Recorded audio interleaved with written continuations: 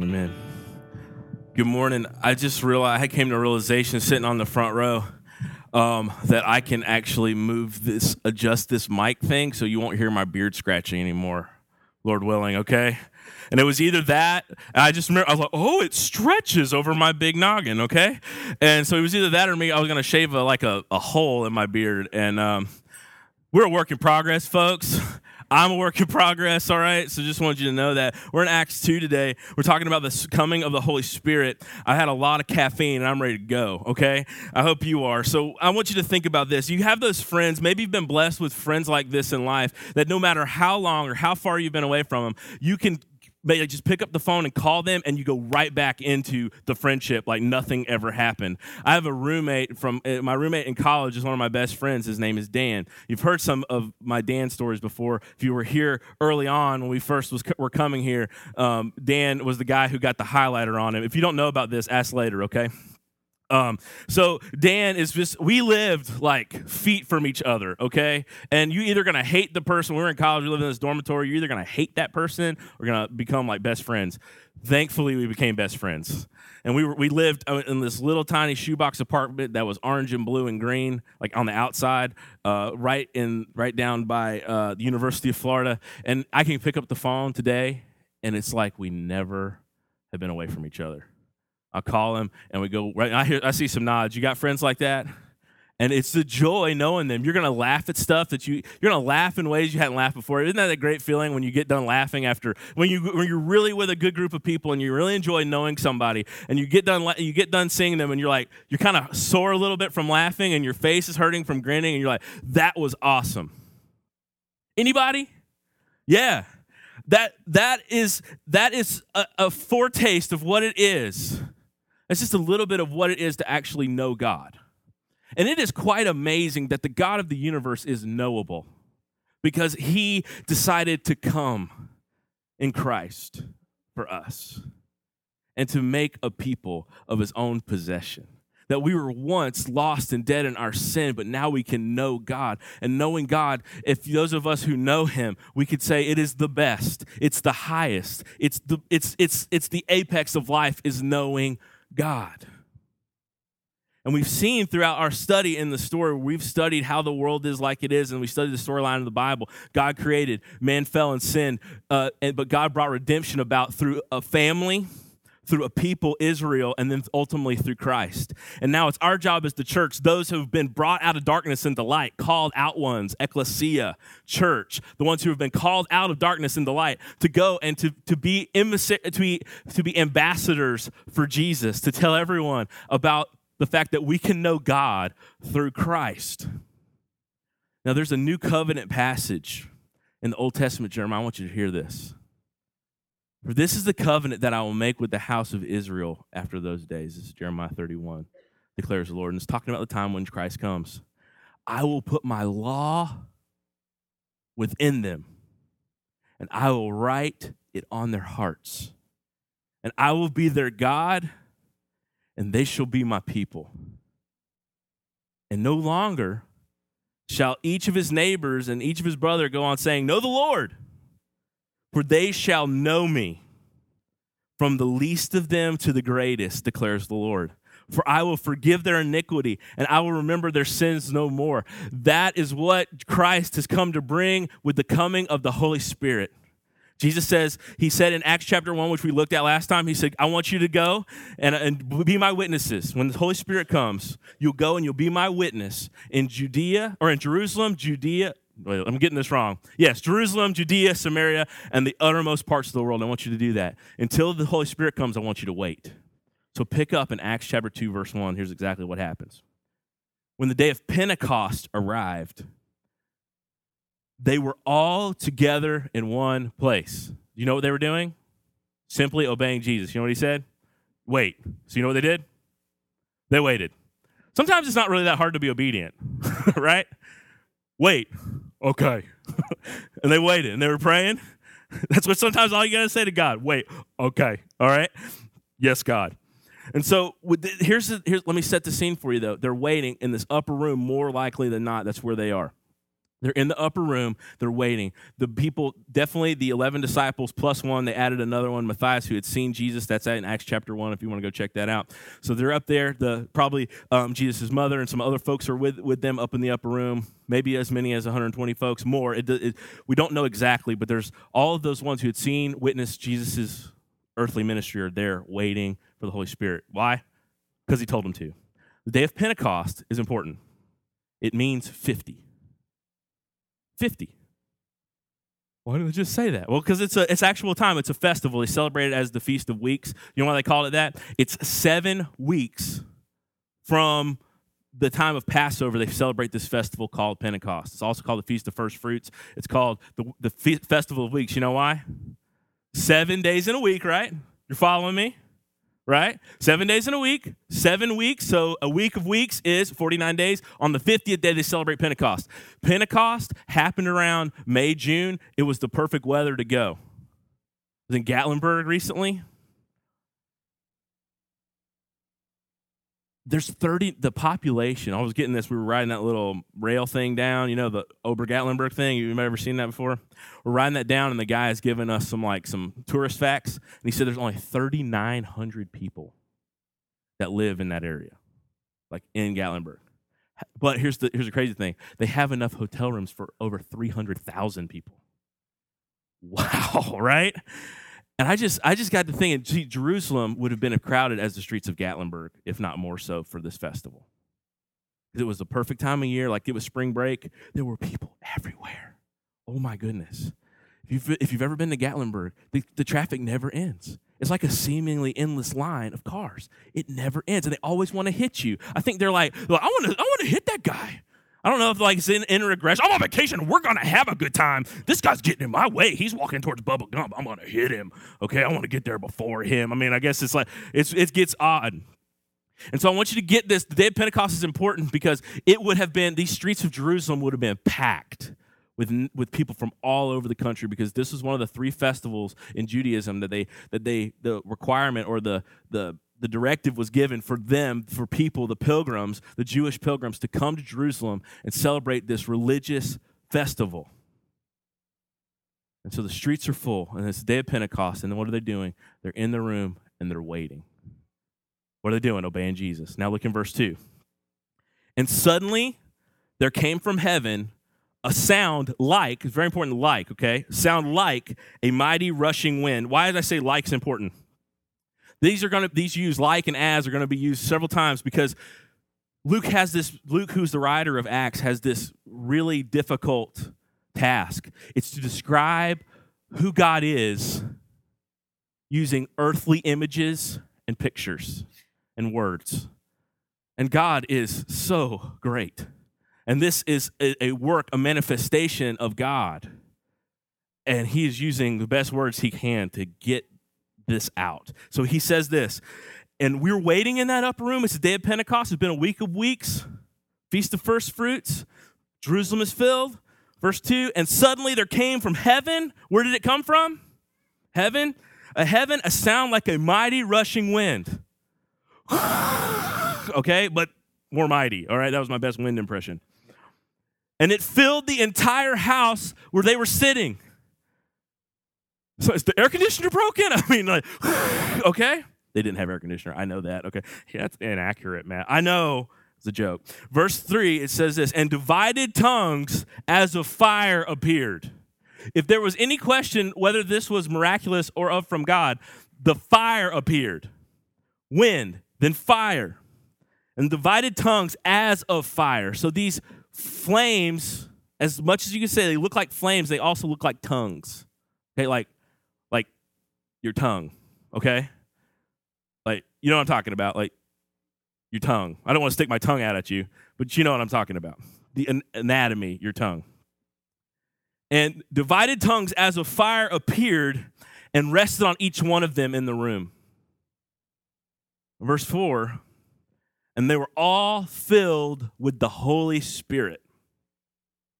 Spirit comes from the word pneuma, and it means breath, wind.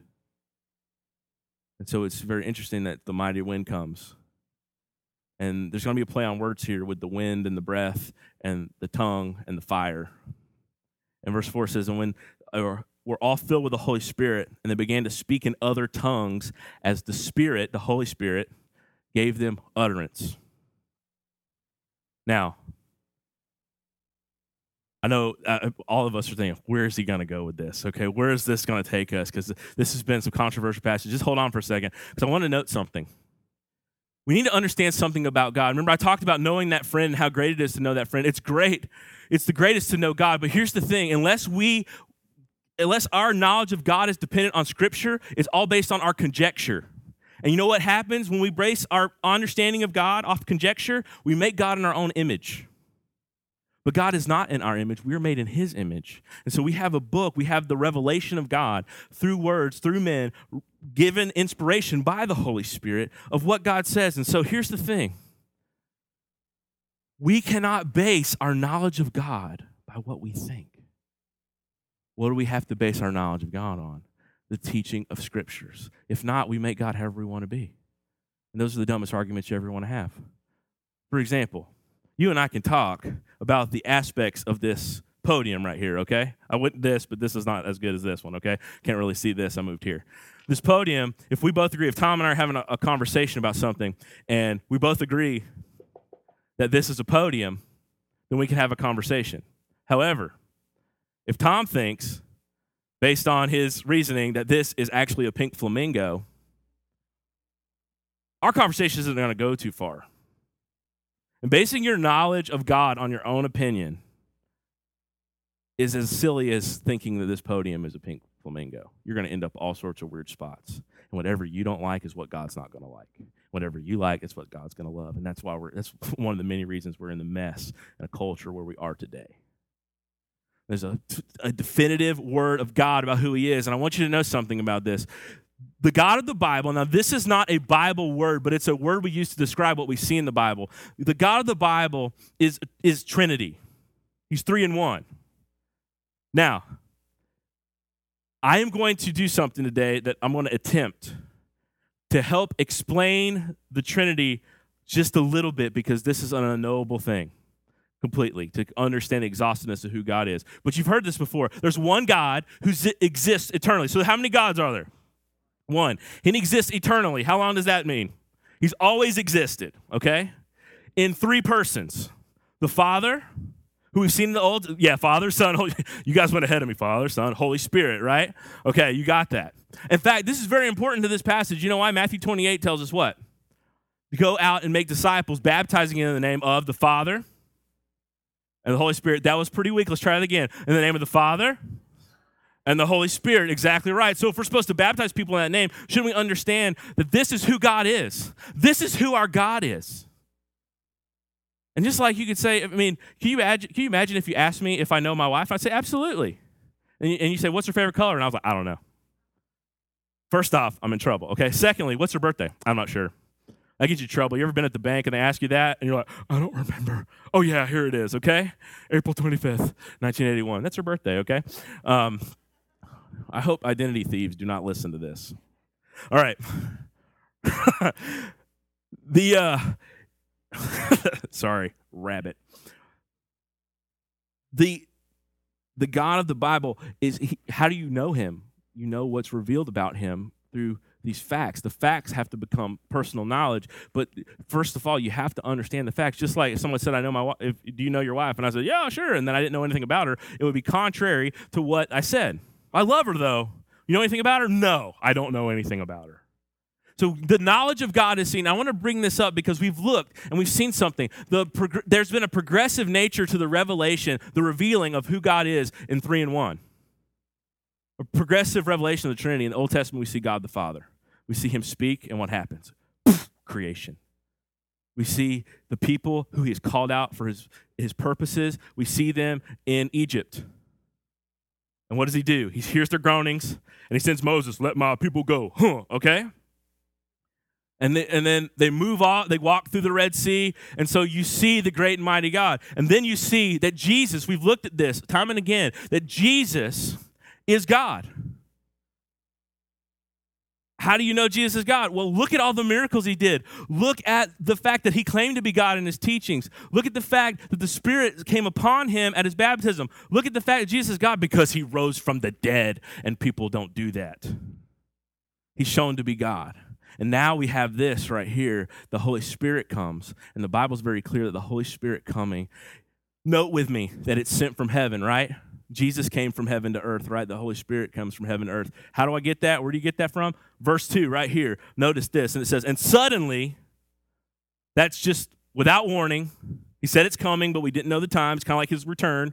It just happens. And suddenly, there came from heaven a sound like a mighty rushing wind. Where did it come from? Heaven. Where did it, and then what happened? It was like a mighty rushing wind. When you see God, in fact, in the book of Job in the Old Testament, how did God speak to Job? Out of a whirlwind. You also see different places where the winds gushing or winds flowing and blowing represents the presence of God. You know, there's a term in insurance called an act of God. And so a lot of times your insurance policy will have something about act of God. Either they will cover you for an act of God or they won't. One of those things that's an act of God is a tornado. I mean, they're so powerful and they come out of nowhere and they are amazing in their might. I want you to know something. There's a reason why we call those an act of God. It's because it is beyond us. And it shows us the power of who God is. And so wind in the Bible represents the presence and spirit of God many times. Now go on to verse 3. Verse 3 says, and divided tongues as of fire. God has shown up in fire all the time in the Old Testament for sure. What was it? What did the Israelites follow when they come out of Egypt? Cloud by day, pillar of fire by night. How crazy would that have been to see? You imagine, you know what a bonfire looks like? Texas A&M used to have this gigantic bonfire they used to do until it all fell over. I mean, like that engineering students, they made this giant pyre. I can only imagine what it was like to be walking around because you're living in a time where there's no electric lights. Now, if you look at the world at nighttime, you can see amongst most of the developed world, if you see like one of those aerial views, like what do you see everywhere? Lights. Well, they didn't see that. In this wilderness, what happens? God leading the way by fire. And so there's a representation here that fire, that God's presence is coming down. So the Holy Spirit is seen as God. In verse 4 it says, and they were filled with the Holy Spirit, and they began to speak in tongues as the Spirit gave them utterance. We're going to go there in a second, but here's what I want you to see. God exists eternally. And this is important because the greatest thing in life is to know and enjoy God. In fact, that is the chief end by which you were created. To know God and enjoy Him forever. That is why you exist. To glorify God and to enjoy Him forever. God, know Him. This is not about behavior modification and getting better. Becoming a better you, having your best life now. It's not about that. You know what it is? It's coming to a knowledge of the holy. And nothing will change you like having an encounter with the God of the Bible. And so, I want you to get this. This is from Wayne Grudem, a theologian. I want you to get this. There's 3 statements I want you to know about the Trinity that will help you understand the God that you desperately need to love and enjoy and glorify forever. 3 statements. I got them up here, and it's this. I want to do 3 things about the Trinity. Number 1, God is in 3 persons. Okay? Follow me? Why don't you say that with me? God is in 3 persons. Let's try that again. God is in 3 persons. The second truth you need to know is each person is God. Each person is God. Third one is there is one God. Let's say it together. There is one God. All of these statements, to understand this doctrine and to be biblical, you have to believe all 3 of these things. If you go off on any of these 3, you're into heresy, which means you're believing something that the Bible doesn't teach. You're in error, okay? So I want you to get this real quick. God is in 3 persons, okay? I'm not going to spend a whole lot of time on this, but I need you to know this, okay? The Father is not the Son, okay? God the Father is not the Son. We also see the Son is not the Father. They have different personhoods, okay? We also see this. The Spirit is not the Father or the Son, and vice versa. You following me? We have to understand that. However, we have to know something else, that each person, Father, Spirit, and Son, is fully God. Not half God, not wannabe God, not sent from God, they are all God. So that means the Father is God. I told you, we've seen that in the Old Testament. Creation, Exodus, all the big things he's done. Second thing is Jesus is God. How do we know Jesus is God? He told us, he taught with power, his great miracles, and he rose from the dead. Case closed, Jesus is God. Thirdly, Spirit is God. I showed you that in Acts. Obviously, the Spirit has come down from above. It has all the representations of with fire and with wind of the presence of God coming. Thirdly, we also see this, that remember, we're supposed to go out, right? Make disciples, followers of Jesus, baptizing in what? The name of the Father, the Son, and the Holy Spirit. Obviously, these three are all God. So note this, God is in three persons. That means the Father is not the Son is not the Spirit, the Spirit is not the Father, on and on. They're three different persons, but they're all God. And there's only one God. The Bible teaches that. Deuteronomy 6, 4 and 5 says this, "Hear, O Israel, the Lord our God, the Lord is one. You shall love the Lord your God with all your heart, with all your soul, and with all your mind." When Jesus was asked, what's the greatest commandment? What did he say? Love the Lord your God with all your heart, soul, mind, and strength, and love your neighbor as yourself. Those are the greatest commandments. All this, the law and the prophet hinges on. Got you. So what is Jesus doing? He is referring back to this Deuteronomy passage, which right before it says what? There's only one God. Jesus claimed to be God. He showed himself to be God. So Jesus is obviously believing that there's one God. So here's the thing. This is a mystery, but it's what the Bible teaches. There is one God. He existed and always has existed eternally in three persons. The Father, Son, and the Holy Spirit. They're all distinct, but they're all God. And there is only one God. Just know that. If you have a God you could put in a box, that's not the God of the Bible. If you have a God that you think you fully understand, that is not the God of the Bible. We only understand what he has revealed to us. And you know what we do? By faith, we say, yes, God. You know why? Not because we trust ourselves, but we trust him. And he has the right to say it. You know why? The Father sent the Son submitted to death, and now he has empowered his church with the sending of the Holy Spirit. And you know what Jesus talked about before, all throughout his ministry? There will one day be a comforter, a spirit, the Spirit of God, the paraclete, the one who'd come aside, the helper that would come. And now's the day. He said, you're going to be when this Holy Spirit comes, you're going to be my witnesses, and you're going to tell everybody about Jesus. Where? Start where you are in Jerusalem, go to Judea, go to Samaria, and to the uttermost parts of the world. Are you talking about going to Pittsburgh? Yeah. Not exactly there. Pittsburgh didn't exist, but you know what I'm saying. Get the idea. You can ask any question. God, where do you want me to take the gospel? You name any place in the world. In fact, Kelly, name one place right now. Clarksville. You're supposed to take the gospel there. That's not too far. That's maybe foreign to us, but it's okay. Take the gospel there. Tom, tell me another place. Madagascar. I actually have some friends there right now taking Jesus there. That's pretty cool. So thank you for mentioning that. It's not like the movie, by the way, okay? There's no talking animals. That is a place where the gospel is supposed to go. They're supposed to wait till the power of the Holy Spirit comes, and then what? Take the gospel. Why? Because we have no power in and of ourselves. We had to wait to be empowered. And so I want you to get this. When the Spirit comes, this is the manifestation. This is the coming of the third person of the Trinity. Always existed. He is fully God, and he comes to set his people on fire for mission. I'm using that word fire figuratively, okay? But I want you to get this. I want you to see this. This is who our God is. He exists eternally in three persons, but also this. He's come to empower mission. Look in verse 4. Or actually, let's go back to this. So they're in the house. Look in verse 2. And suddenly there came from heaven a sound like a mighty rushing wind.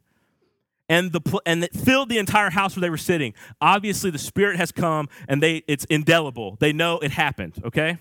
All right? There was a time in high school where I walked, I went to high school in Panama City, Florida. It's a hot place, okay? It's known for, hot summers and beaches and all that kind of stuff, okay? So it was springtime, and springtime here is like, I mean, it's freezing today, but it's nice.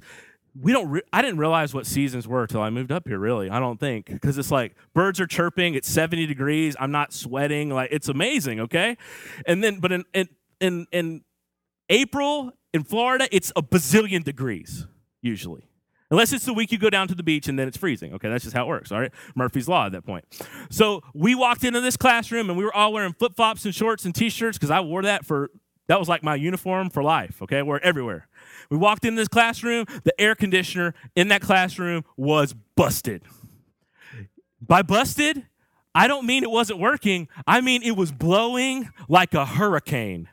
And as soon as you walked in, our teacher had a box of cardigans. I don't know where she got it from. Maybe she went to the Lost and Found, and she's handing us jackets as we walked in. And we moved the seats out because the wind's blowing from this one vent in the center of the room, and it's blowing everywhere. It was very evident that the wind was blowing. I want you to get this. The Spirit has come, and it's evident. Look on in verse 3. And divided tongues of fire, as of fire. So there's this fire appears. In divided tongues, it looks like a tongue on fire. And then look what happens. It appeared to them, and it rested on each of them. The Holy Spirit, this is evidence that the Holy Spirit is coming with power on each believer. Here is the amazing truth.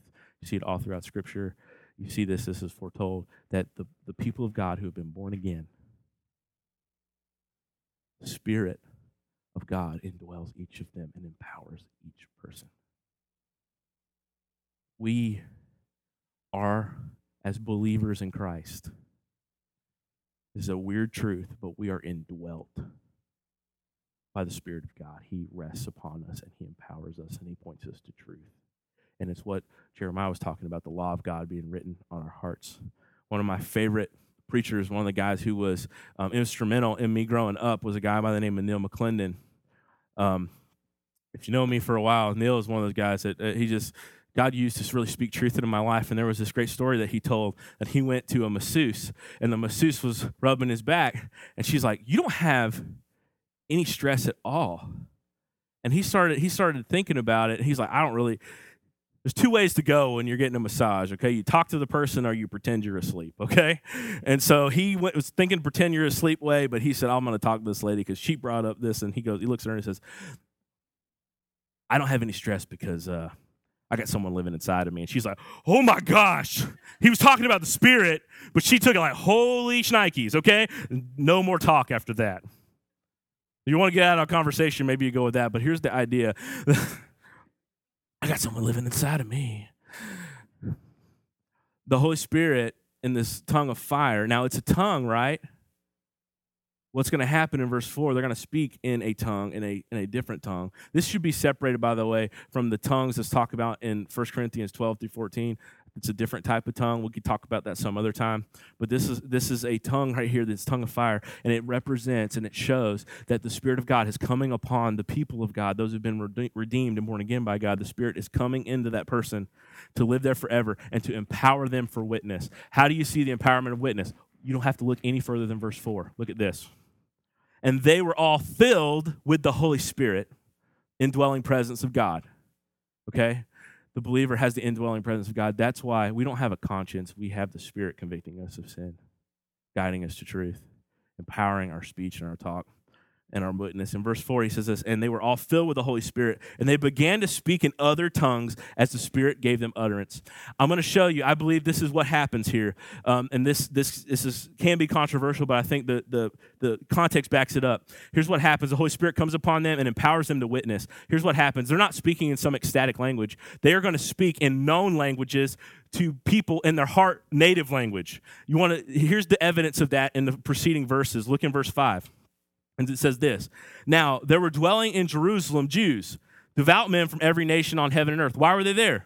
For the big party, the big feast, the big religious feast. So people from everywhere are there. This is God's timing. Because he's showing up and showing out, okay? In verse 6 it says this, and at this sound, the multitude came together, and they were bewildered because each one was hearing them speak in his own Language. This sound of the rushing wind was so loud, people came outside and were like, what is going on? That's what it says. Now, when we lived in Louisville, we had a lot of things that happened to us while we were in seminary. There was an earthquake in Louisville. We had snowstorms that took out the power. Thank God. We would have died. We were from Florida. We didn't know what cold was. It snowed. Blizzard came, took down the power lines. Our house did not lose power. We had people coming from all, can we get warm at your house? Yes, because the Lord has blessed us greatly because we are Sunshine State people and we are in the midst of cold, okay? And he has given us electricity. Hallelujah, thank you, Jesus, okay? And so this has happened. And then, right before we were leaving, I can't make this up. They called this thing that happened a wind monster. I don't think that's a technical term, but that's what our news was calling it. I'm like, wind monster, this sounds awful. I was out driving. Amy was sick. I was driving home from church on a Sunday afternoon, and what happened is a hurricane had come up through the Gulf and had broken up, but it wasn't hurricane force winds, but it was still a pretty good sized storm. And then an Arctic blast from Canada, thanks Canada, came down and hit the hurricane and created hurricane force winds in Louisville, Kentucky. I'm driving home from church. I went and get some food from KFC because, that's just what you do. I guess I needed chicken after church. I mean, Baptist preacher stereotype, okay? So I'm coming back, and I saw a tree split a car. Not like in half, but like fall and go in between those. I got home. Everybody was like, you guys hear what's going on? I mean, like walking in the house, and people poked their head out. This mighty rushing wind was going on, and it created quite the scene. And that is exactly what happens when the Spirit comes. It's not supposed to be hidden. It's for every world to see. And there's people from all over every nation. And Jesus is going to give them a head start on their mission. And what happens is the Spirit comes, and people from all over every nation are hearing that there is this like tornado localized in this apartment right by the temple. And they walk out like, what is going on? If you ever lived in an apartment, you probably thought your neighbor above you had like elephants in their apartment. If you ever had somebody, if you shared a wall, somebody was cranking up a chainsaw at like 2 o'clock. Okay? Maybe you had a bass player or a drummer next to you, like boom, boom, ta, ta, ta, ta, like 3:30 in the morning. We got to practice sometime, bro. Thought you'd be asleep. This is happening, that God is getting their attention. And so what happens, at this sound, the multitude, the crowded streets, the Gatlinburg streets came together, and they were bewildered because each one was hearing them speak in their own language. And verse 7 says, and they were amazed and astonished, saying, are these people not Galileans? Now, here's what I think's happened. The people from Galilee, they were mostly fishermen or into agriculture, and they were seen by most people as kind of the rednecks of this area, okay? Have you ever heard somebody speak Spanish in a country accent? Hola, ¿cómo estás? Now, the Bible says this is a miracle of the Spirit coming. And I believe what has happening here is not a miracle of hearing, it's a miracle of speech. That these guys who formerly did not know a language began being empowered by the Holy Spirit to accomplish the purposes by which God had given them. He gave them the utterance and the knowledge of a different language. Rosetta Stone not required, okay? And they spoke this language is to people, but more than likely, since they recognized them as Galileans, they either recognized them because they were with Jesus or they recognized them because of their accents. That is just a speculation, but I can imagine. You imagine a language spoken with a foreign language spoken with a southern drawl, okay? Sounds weird, right? Aren't these guys Galileans? How do they know all these languages? These are rednecks, okay? And so here's what God does. God can use anybody. And they said, in verse 8 it says, and how is it that we hear each of us in our own native language? More evidence that this tongues here in this passage is speaking of a foreign language of the Spirit. It's a miraculous thing. It's like me coming out here speaking French. You could tell I'm not French, but I'd be speaking the language if the Spirit moved in that direction. And then we see in verse 9, it goes, in verse 9 through 11, it talks about everybody was there. I'm not going to read that list again. You can go home and read it, but there's a lot of people from a lot of places, from a lot of different languages, and God is bringing the gospel of Jesus to them. And people were like, what is going on? I'm amazed. Some are like, this is the works of God. Some are like, they're drunk. Okay? And I want you to get this. It's very evident from this passage. Jesus told them to wait for the power of God through the person of the Holy Spirit so that their witness, what he told them to do, their witness to what Jesus had done. his death, burial, and resurrection and what that means. He is empowering them to be witnesses. It's evident by the flames of fire on them. It's evident by the fact they're speaking in these other tongues and that he has brought the nations to them so they can share the gospel. I want you to know something, church. The Spirit of God still lives in the church, and it indwells each believer of Jesus Christ, and it empowers us to share and to be a witness with power. Power. You know what that means? That we should not be afraid or ashamed to proclaim Jesus. And we should not go around thinking, well, what is my testimony? I don't have that great of a testimony. I don't know a whole lot of the Bible. Do you know about who Jesus was? Do you have a story of his grace? Then you have a message. But man, mine is not as great as yours. And you went to seminary, Matt, and you know this. I don't care. Here's the thing. God empowers the preaching of the gospel through his church, through his Spirit. And so our little words, our measly tiny words, the message that we proclaim that through weak, broken people has great power. January of 1850, a snowstorm hit London. And as the tale goes, this little primitive Baptist church on Artillery Street, or a primitive Methodist church, on Artillery Street in London, was populated with just a handful of people who came out in the blizzard. And one of the deacons was surprised to find out that the pastor had not made it in yet, and it was service time. So as he was kind of the guy in charge, do you know what he did? He scrambled for a message. It was one of those like, God, help. Okay? The 15-year-old boy who had been struggling, been brought up in church, but had been struggling with faith and saw his great sin and his need for a Savior, but had not yet come to saving faith in Christ, was heading to a different church, but the snowstorm got so bad, this 15-year-old poked his head into this primitive Methodist church where this unprepared deacon got up and read Isaiah 45:22. Look unto me and be saved, all the ends of the earth. For I am God, and there is no one else. Upon hearing this scripture and the words of this deacon, this young boy repented of his sins and put his faith in Jesus Christ. His name is very popular and very known. His name is Charles Spurgeon. He told this story, and he was the great Baptist preacher, one of the greatest Baptist preachers of all time in the 1800s, and saw thousands upon thousands come to Christ. He's influenced preacher upon preacher upon preacher. He's known as the Prince of Preachers.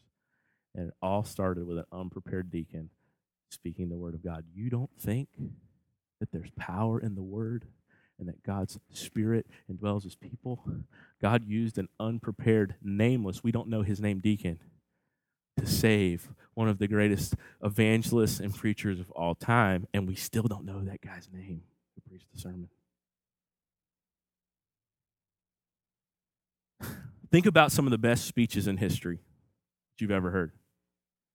You may go to Lincoln's Gettysburg Address 7 years ago. You've heard that one before, right? You may think about JFK when he said, ask not what your country can do for you, but what you can do for your country. William Wallace in Braveheart. That's not true. I just wanted to say this one. They may take our lives, but they'll never take our freedom. Okay? That's not true. That was all made up. This one is, though. And I want to read this to you just real quick because, this is some powerful words. I say to you today, my friends, even though we face the difficulties of today and tomorrow, I still have a dream. It is a dream deeply rooted in the American dream. I have a dream that one day this nation will rise up and live out the true meaning of its creed. We hold these truths to be self-evident that all men are created equal. I have a dream that one day on the red hills of Georgia, sons of former slaves and sons of former slave owners will be able to sit down together at the table of brotherhood. I have a dream that one day, even the state of Mississippi, a state sweltering with the heat of injustice, sweltering with the heat of oppression, will be transformed into an oasis of freedom and justice. I have a dream that my 4 little children will one day live in a nation where they will not be judged by the color of their skin, but by the content of their character. MLK, man, talking about the evils of racism. How great of a speech was that? But it has nothing on the gospel proclaimed by Spirit indwelt people, because the gospel can raise the dead.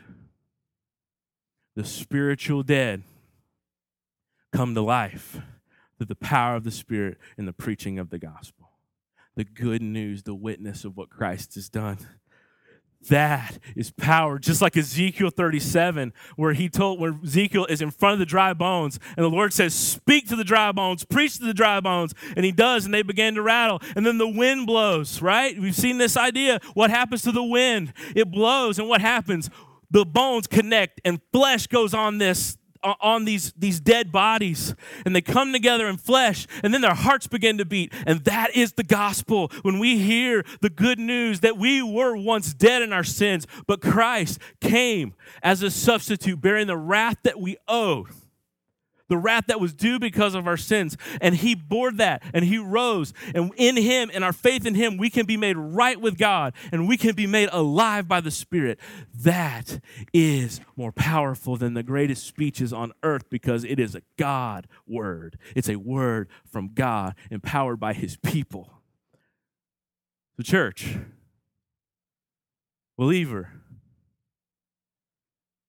you may not think you got much, but little in the hands of an almighty God can go far greater than you can imagine.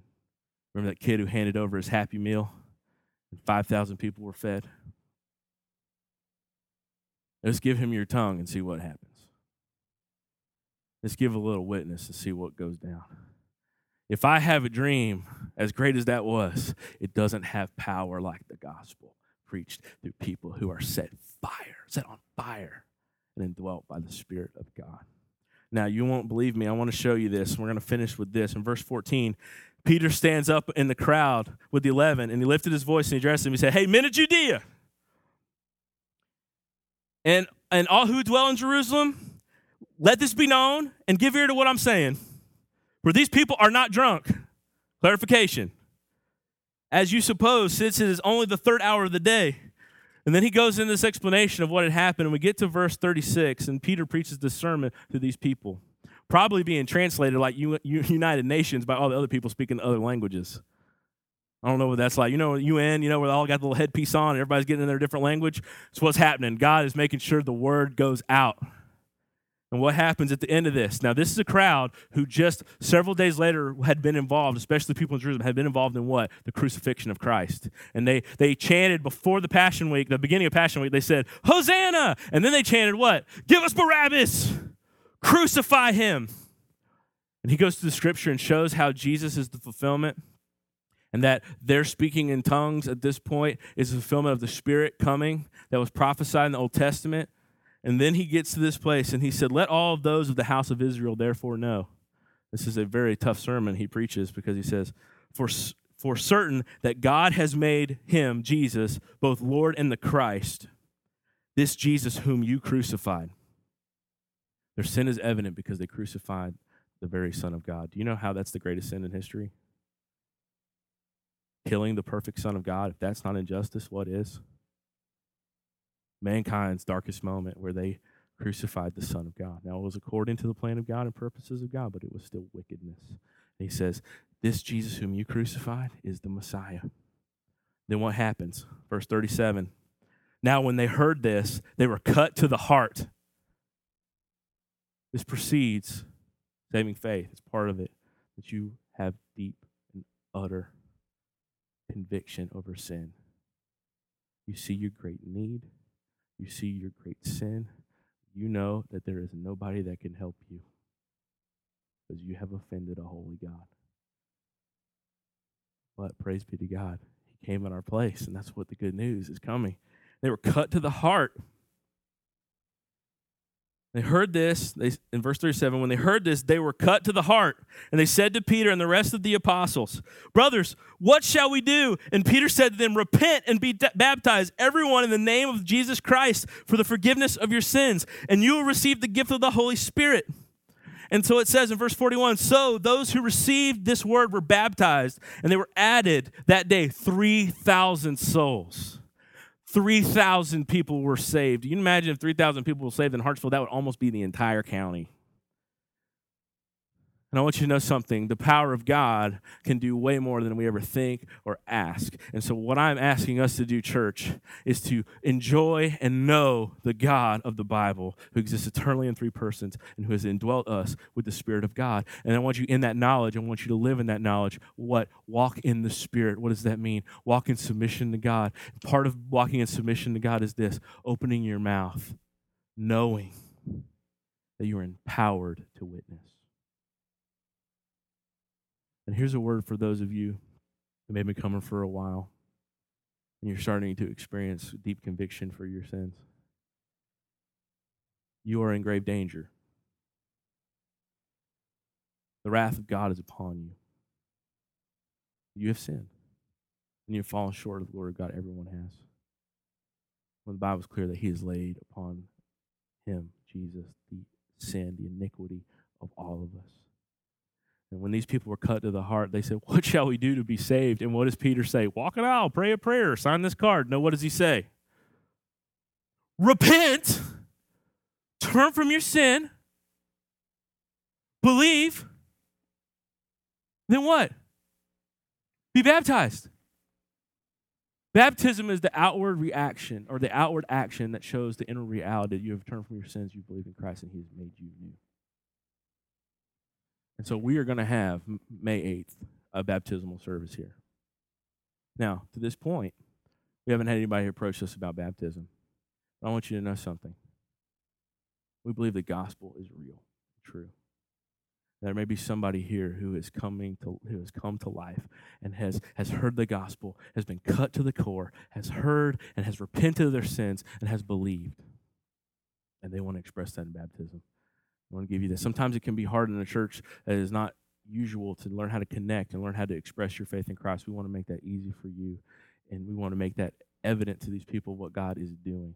So if you're interested in that, find one of the elders. Tom's down here. Kevin's right over here. I'm right here. Come find us if you want to talk about baptism. That's coming up. We're having a baptismal service on Mother's Day, May 8th.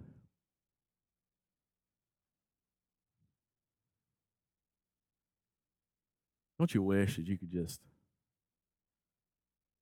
throw down and share the gospel? Sometimes I have a dream that I just shared the gospel like a beast with somebody. Okay, I'm just really sharing the gospel with them, and and they're just they're ready to repent and believe, and like, where can we get baptized? And I'm like, let's go to McDonald's. I don't know why I said McDonald's. Let's go to this creek, okay? I'll dunk you, okay? I sometimes just dream like that, and I want you to know something. It does not rest within our power to save someone. It is a work of the Spirit of God through the Word of God. Salvation belongs to God. But we, as his people and his plan, as his church, get to be involved with people coming to life as we share the good news. And here's the thing. Though you may not be able to make a great speech, though you don't have to start with a great line like, I have a dream, the gospel is enough. So just open your mouth and speak it. You know why? The Spirit of God works in the people of God to accomplish the works of God for the glory of God. And we get to know God in the process, and it is awesome. Church, let's go together and enjoy God being empowered by his Spirit for mission. Let's pray. God, you're good. Your love endures forever. You are faithful when we are faithless. Let us open our mouth and our eyes and our hearts to all you are. May we be led by the Spirit. May we walk in the Spirit.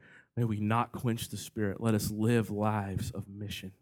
And God, those who are not here, those who are here who are dead in their sins, God, cut their hearts. Bring faith. Let them repent. Believe and profess in baptism. We pray this in Jesus' name. Amen.